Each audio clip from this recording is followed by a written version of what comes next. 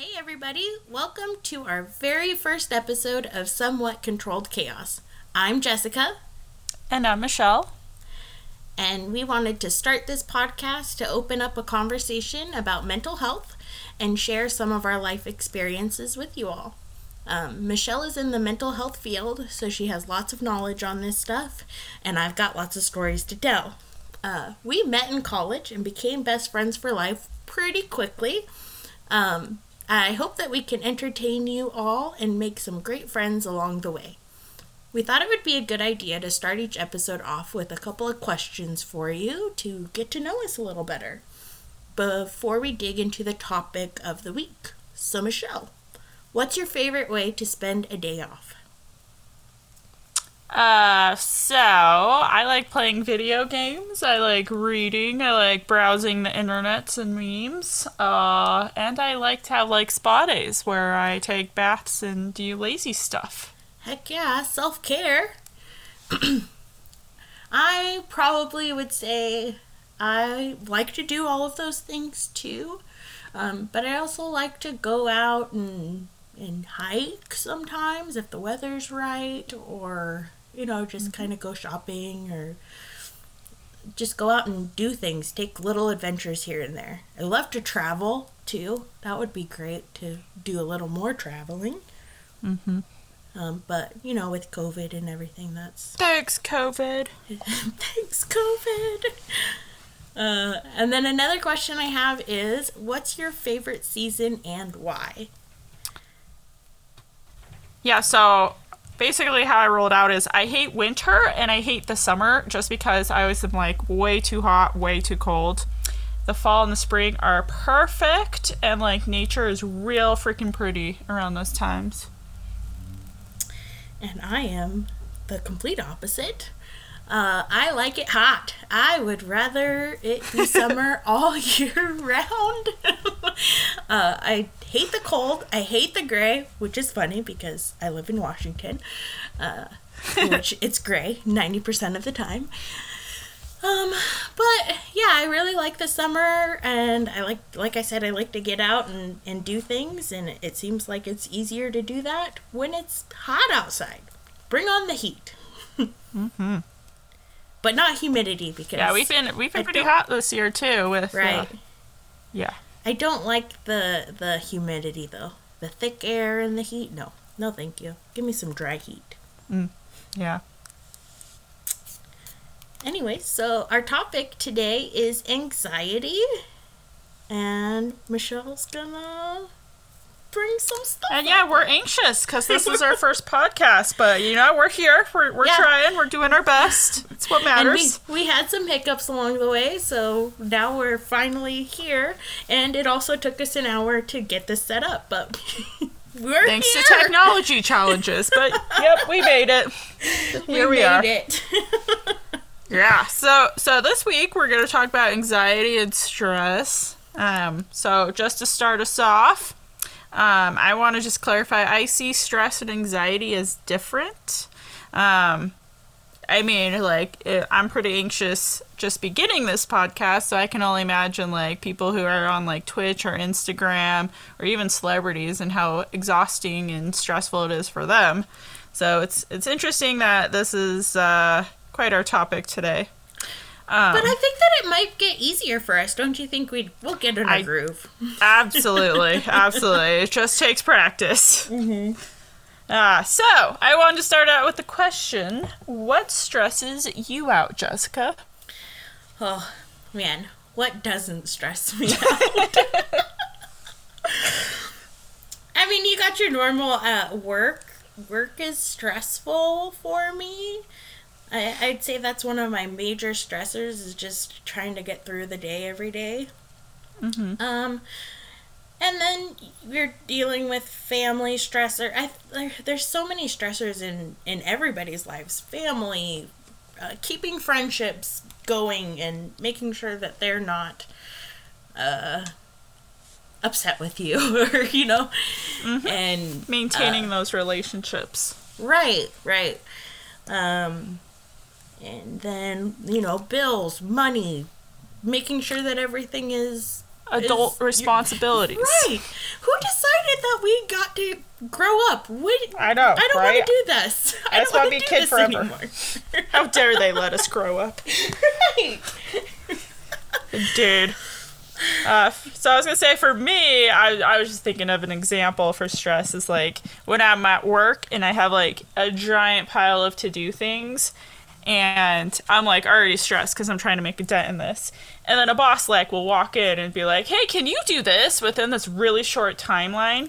And then like I just immediately am like, I'm just going to jump out my office window right now because this is ridiculous. But don't worry, it's 1-story building, so it's not much damage. Yes, like you have your to-do list for the day, right? And then sometimes my door at work is like a revolving door, and it's all of these people asking me, hey, can we do this? Can we do this? Da, da, da. And it's great. I love to feel needed like that. That's a great feeling. However, my to-do list gets longer and longer and longer, and then I get more and more stressed. So yes, the 1-story building, jump out the window, that sounds like a great plan to me. Just like, see, I'm out. Bye. Right. No, you're... But I've also been on the other end where I'm like the boss, and then I walk into like somebody else and I give them a task. And what always gets me is, like, I have a coworker in particular who's just, like, really, really, really good at just, like, silently giving me, like, the freaking glaring, like, daggers look. And I'm just like, I'm sorry! I don't know how to help you!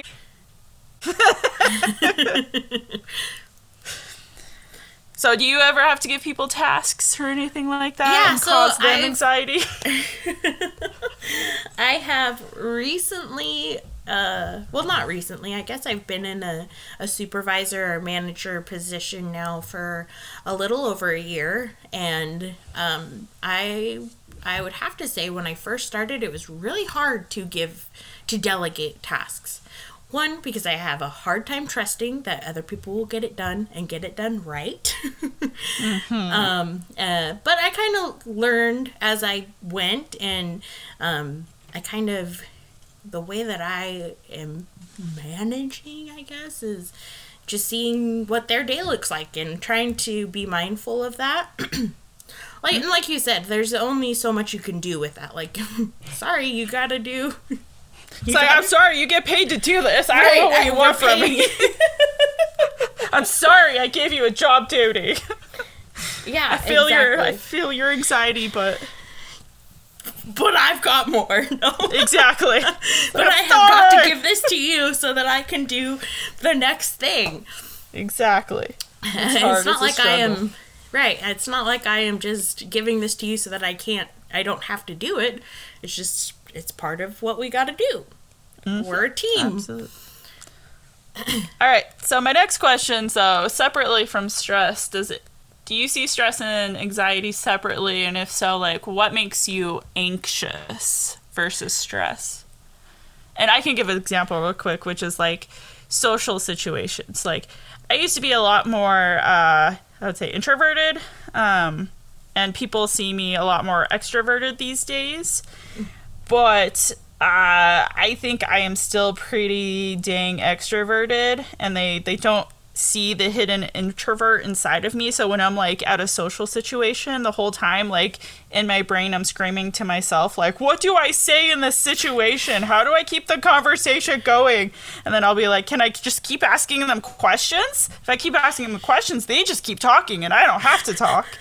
Are they gonna laugh at my stupid jokes? What if they don't? Like, it's this constant, like, oh my god, what if they hate me? What if they hate me? I think I have a hard time separating stress from anxiety. Okay. 'Cause yeah, I definitely, I'm stressed on a day-to-day basis, but I don't know how much of that is my mind running crazy and making me think. I think my biggest anxiety, aside from stress, is not being good enough in anything. Not being good enough in my relationship, not being good enough in my job, not being a good enough adult. All of those things is constant running through my brain. Mm-hmm. So I guess that would be a difference, anxiety versus day-to-day stress. Yep, totally. That makes sense. So then I would just start questioning, like, okay, so what expectations are you holding yourself to, and are those realistic expectations? I hold myself to the highest expectations that anybody has. I want to be the best, and I beat myself the top up of the when top. I'm not. I want to be the best in everything. Mm-hmm. I mean, it's hard just to be like, nah, I'm fine where I'm at. Yeah, it's cool. I'm all right. I made a failure. Sorry. Yeah, right.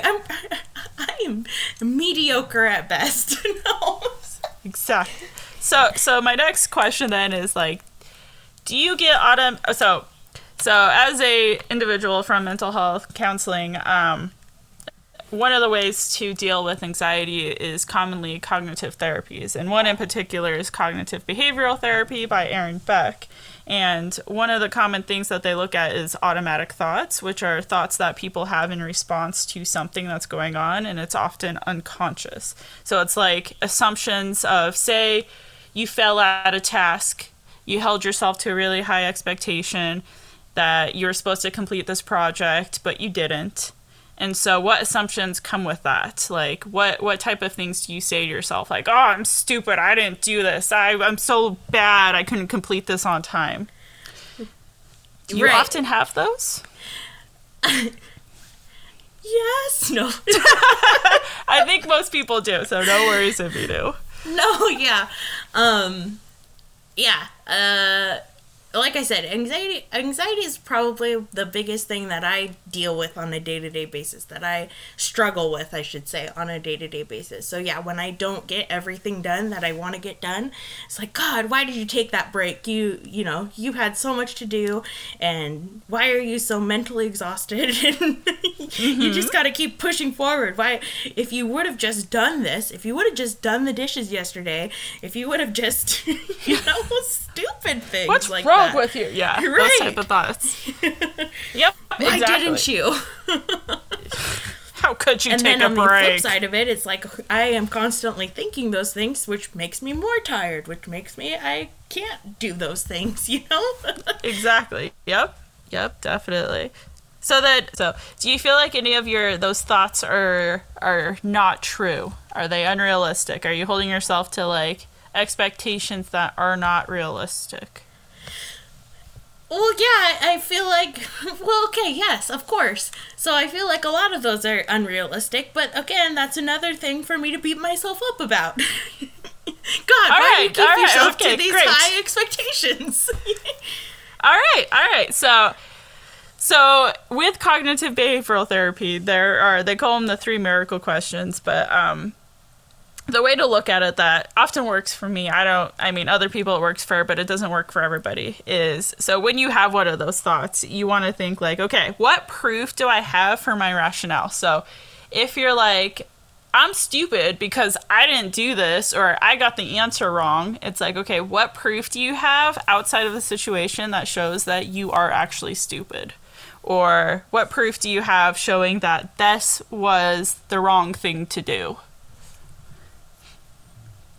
And then the other one is like, okay, what's another way of looking at it then? So is there an alternative way of looking at this rather than just assuming this is why it's happening? So like in that situation, so say, let's do a situation and kind of base it into that. So say I'm at work and I missed an email where I needed to place an order for something, and it was a very important order, and I completely missed it, and a month later the customer's asking for it, and crap, I missed it, right? Mm-hmm. So my inner dialogue at that point is like, God dang it, why didn't you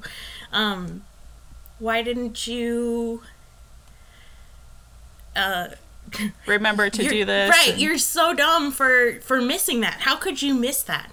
How does that even work? Like, how could you do that? You're so dumb for that. So how would I change that dialogue then? So then I stop myself, right? Mm-hmm. And I'm like, okay, what's the question that I ask to myself? So then you would ask like, okay, other than this situation that occurred, which could totally does not mean you're dumb whatsoever, but is there any other proof showing that you're dumb in similar situations? Like at work, did I make an error like multiple times despite people telling me how to fix it? That kind of thing. Okay. So then so I was like, did you purposefully are you always missing emails, or is it just this one time? Or Exactly, how often is this situation happening? Exactly. And what if it's more often than not? For some people, it could be. How do they change their inner dialogue, or even how do they change their anxious dialogue from telling them that? So then I would, from my point of view, I would want to show them that here's a good example. So last week I was on the phone with an epidemiologist who has a PhD, very intelligent individual, right? Mm-hmm. However, the amount of workload this person had, you could tell they were absolutely overwhelmed. So when I was on the phone with them, I was reporting that a client had gotten COVID and passed away from it. And I had told this individual the name at least 3 times, just like seconds ago. But every time she responded, she gave me a different name. And I kept saying, no, it's this person. And they kept giving me the different name. But I could tell she was completely overwhelmed with all of the other reports that she was trying to deal with. And that did not reflect on her being dumb whatsoever. So sometimes our brains are just like absolutely overwhelmed, but that doesn't mean that we are dumb or stupid. It just means that we need to slow down and take a break. Oh, okay. So, so in that case, you're asking yourself the question, are you dumb or were you overwhelmed? Exactly. Was it a bad day, or is it that you're just dumb? Exactly. So the way that I would look at it is like, I do great work. Look at all of the good stuff that I do. Look at all of the recognition. All of the good stuff totally outweighs the one thing that I forgot. I've done great work. I'm a human who sometimes makes mistakes, but every single human makes a mistake, and that doesn't have anything to do with my intelligence. Right. So, like, so you're telling yourself at that point, look at how far you've come in this position. May it be a little bit or a lot of it. You're telling yourself, look at yourself the way that other people view you. Because it'll show. Yep. You didn't get to this point with this responsibility for nothing. Exactly. Absolutely. So it's reframing. So reframing the situation, looking at the positives, and like actually challenging those thoughts and asking yourself, okay, what proof do I have to show that I'm actually dumb? What proof do I have that people don't want to talk to me? Stuff like that. It's really thinking about like, do I actually have proof, or is this just me exaggerating things? Is this me assuming things, the worst, the negative things? Yeah. And really recognizing that. It's really hard to do in the moment, and it takes a lot of practice. So how about if we were to apply that to like a relationship standpoint? Because a lot of times, I know for myself, I get into these anxiety-ridden cycles, I guess. In looping in you're bad wife, you don't do enough, things like that. Yeah. And it's not that my husband thinks anything of that. He thinks the world of me, but I am sitting there telling myself that because we have a fight or because we disagree on something. So how do you do that? So instead, I mean, the way that I would do this is I would reframe the situation, look at, again, like the positive. So how many good things are there to bad things in this relationship? Mm-hmm. How are our dynamics? How does he make me feel, and how do I make him feel? And you can get feedback from him too, and check in with him and say, hey, I'm feeling this way. I just need to check in for some reassurance about how you actually feel. Right. So that you don't have those doubts. Mm-hmm. So one of my biggest worries in a relationship is no matter every fight that I get into with anyone, well, in a friendship, in a relationship, in anything, I think for sure, that's it. they're done with me. I have annoyed them enough. I am the worst. So what proof would you have for that, though? If you say something that I don't know about that, what proof do you have that they're going to walk away? I don't have any proof. Exactly. So that is very common for people just to make those huge assumptions. And anxiety in ourselves is actually like a way of communicating our needs, and also it's almost like a what's the word? It's like it's telling us something about our needs. So for example, like it tells us, it's almost like for me it's a nagging parent. So if I did not have anxiety whatsoever, I would not get out of the bed every morning and go to work, because my anxiety says, hey Michelle, if you don't go to work today, you're not going to get money, you're not going to be able to pay your bills, you're going to be homeless, you're not going to have a car, so on and so on. So in a way, anxiety is also your friend. I know that's really hard to accept for a lot of people, but in a way, it's also your friend, and it's also kind of like something where you want to make it your friend if you can. Yeah, okay, so that I get that, because I feel like my anxiety, it makes me more productive. And sometimes I almost procrastinate enough to the point where I am so anxious about something, and then I'm productive, and then I get it done like that. There's nothing, I am just go at that point in time. So how do I fix that from being a unhealthy thing to a healthy relationship with anxiety?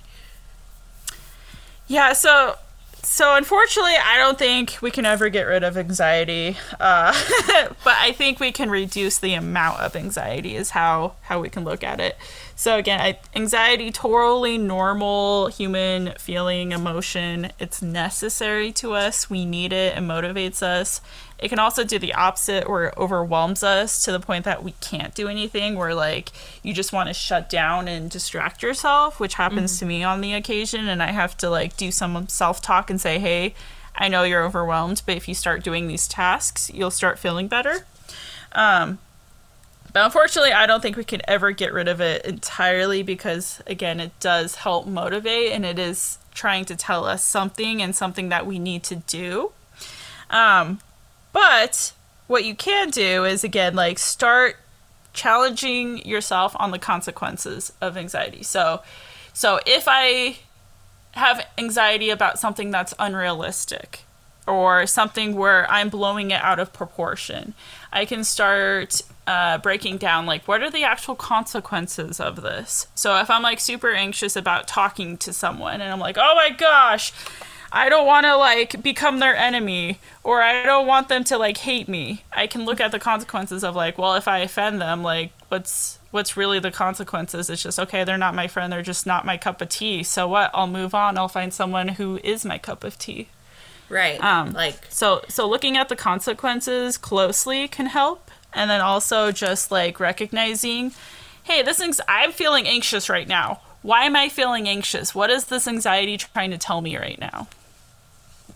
Okay. That makes sense.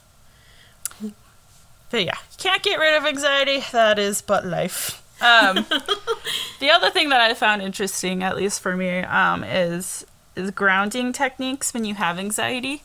So I see a therapist. I recommend therapists to everybody, even if they don't feel like they need a therapist. I feel like everybody can use a therapist. But what my therapist is pretty good at is like grounding techniques. And I've never actually done that. So when I started doing that, I felt very different. So when I got anxiety, it used to be very overwhelming to me, to the point that like it just felt like a bunch of feelings, and I couldn't recognize what those feelings were, why they were happening, what my body was doing in that moment. Mm-hmm. And then when I started working with my therapist, she started talking about, okay, so when you are anxious, where do you feel it in your body? And so when I started recognizing that, it actually calmed me down because I was able to pinpoint where it was feeling, what was causing it, that sort of thing. And so recognizing that also helped to reduce my anxiety. Just thinking about where it is in your body? Yeah, yeah, for example, so if you feel anxious, like, I don't know if you're able to channel any anxiety right now, but if you can, that's great. So if you can think of like a really anxiety-inducing moment, and recognizing, okay, what's happening inside my body? Am I feeling squeezing in my chest? Is my brain feeling differently? Are my fingers feeling differently? Is my legs, feet, what am I feeling right now? So if I was feeling like, if I feel my stress in my heart, like I can feel it, feel the anxious, it's in my heart, then it just helps, just knowing that helps, or is there something further than that? Yeah, so for me, again, it was like, I just felt so anxious that it just felt so overwhelming because it was like my body was feeling like crap, my brain was feeling like crap, my thoughts were like crap. So being able to almost like turn on the light in the dark, it helped me recognize like, okay, I'm feeling tightness and squeezing in my chest right now. I'm feeling lightheaded and like almost like a fainting feeling. I feel like my fingers want to move a bunch and want to twitch and do things because I'm so anxious. And me just realizing that reduced some of the anxiety because I realized and was paying more attention to what was going on rather than just letting it overwhelm me. Okay.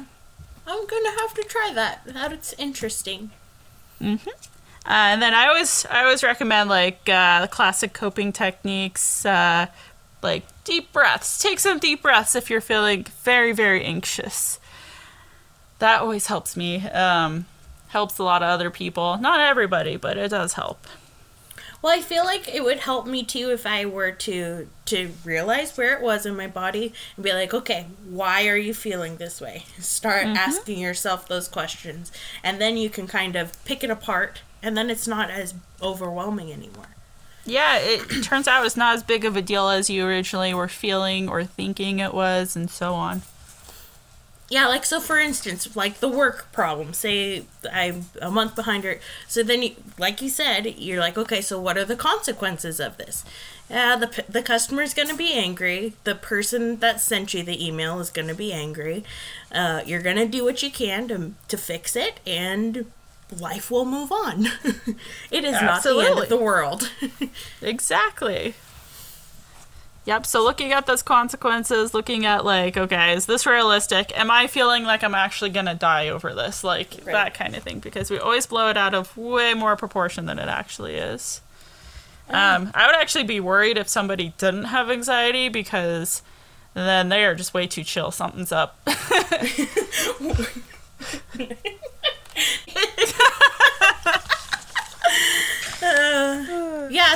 How do you stay so calm there?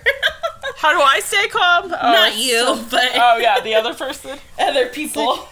Like, what is going on with you? You're way too calm in this situation. Are you a psychopath? Should I be worried? I'm concerned right now. Yup, exactly. All right. Well, that's good to know that anxiety feels... You have to live with it. There's no getting rid of anxiety.